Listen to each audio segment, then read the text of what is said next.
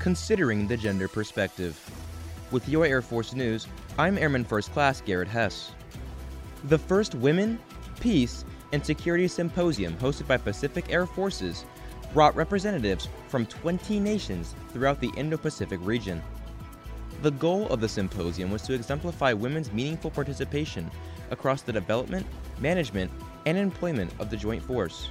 Guest speaker, Chief Master Sergeant of the Air Force Joanne Bass, noted the number of women, dual military couples, and single parents serving today has grown from when she first joined. The symposium reviewed and discussed global principles like inclusion of women in conflict prevention and equal application of the rule of law.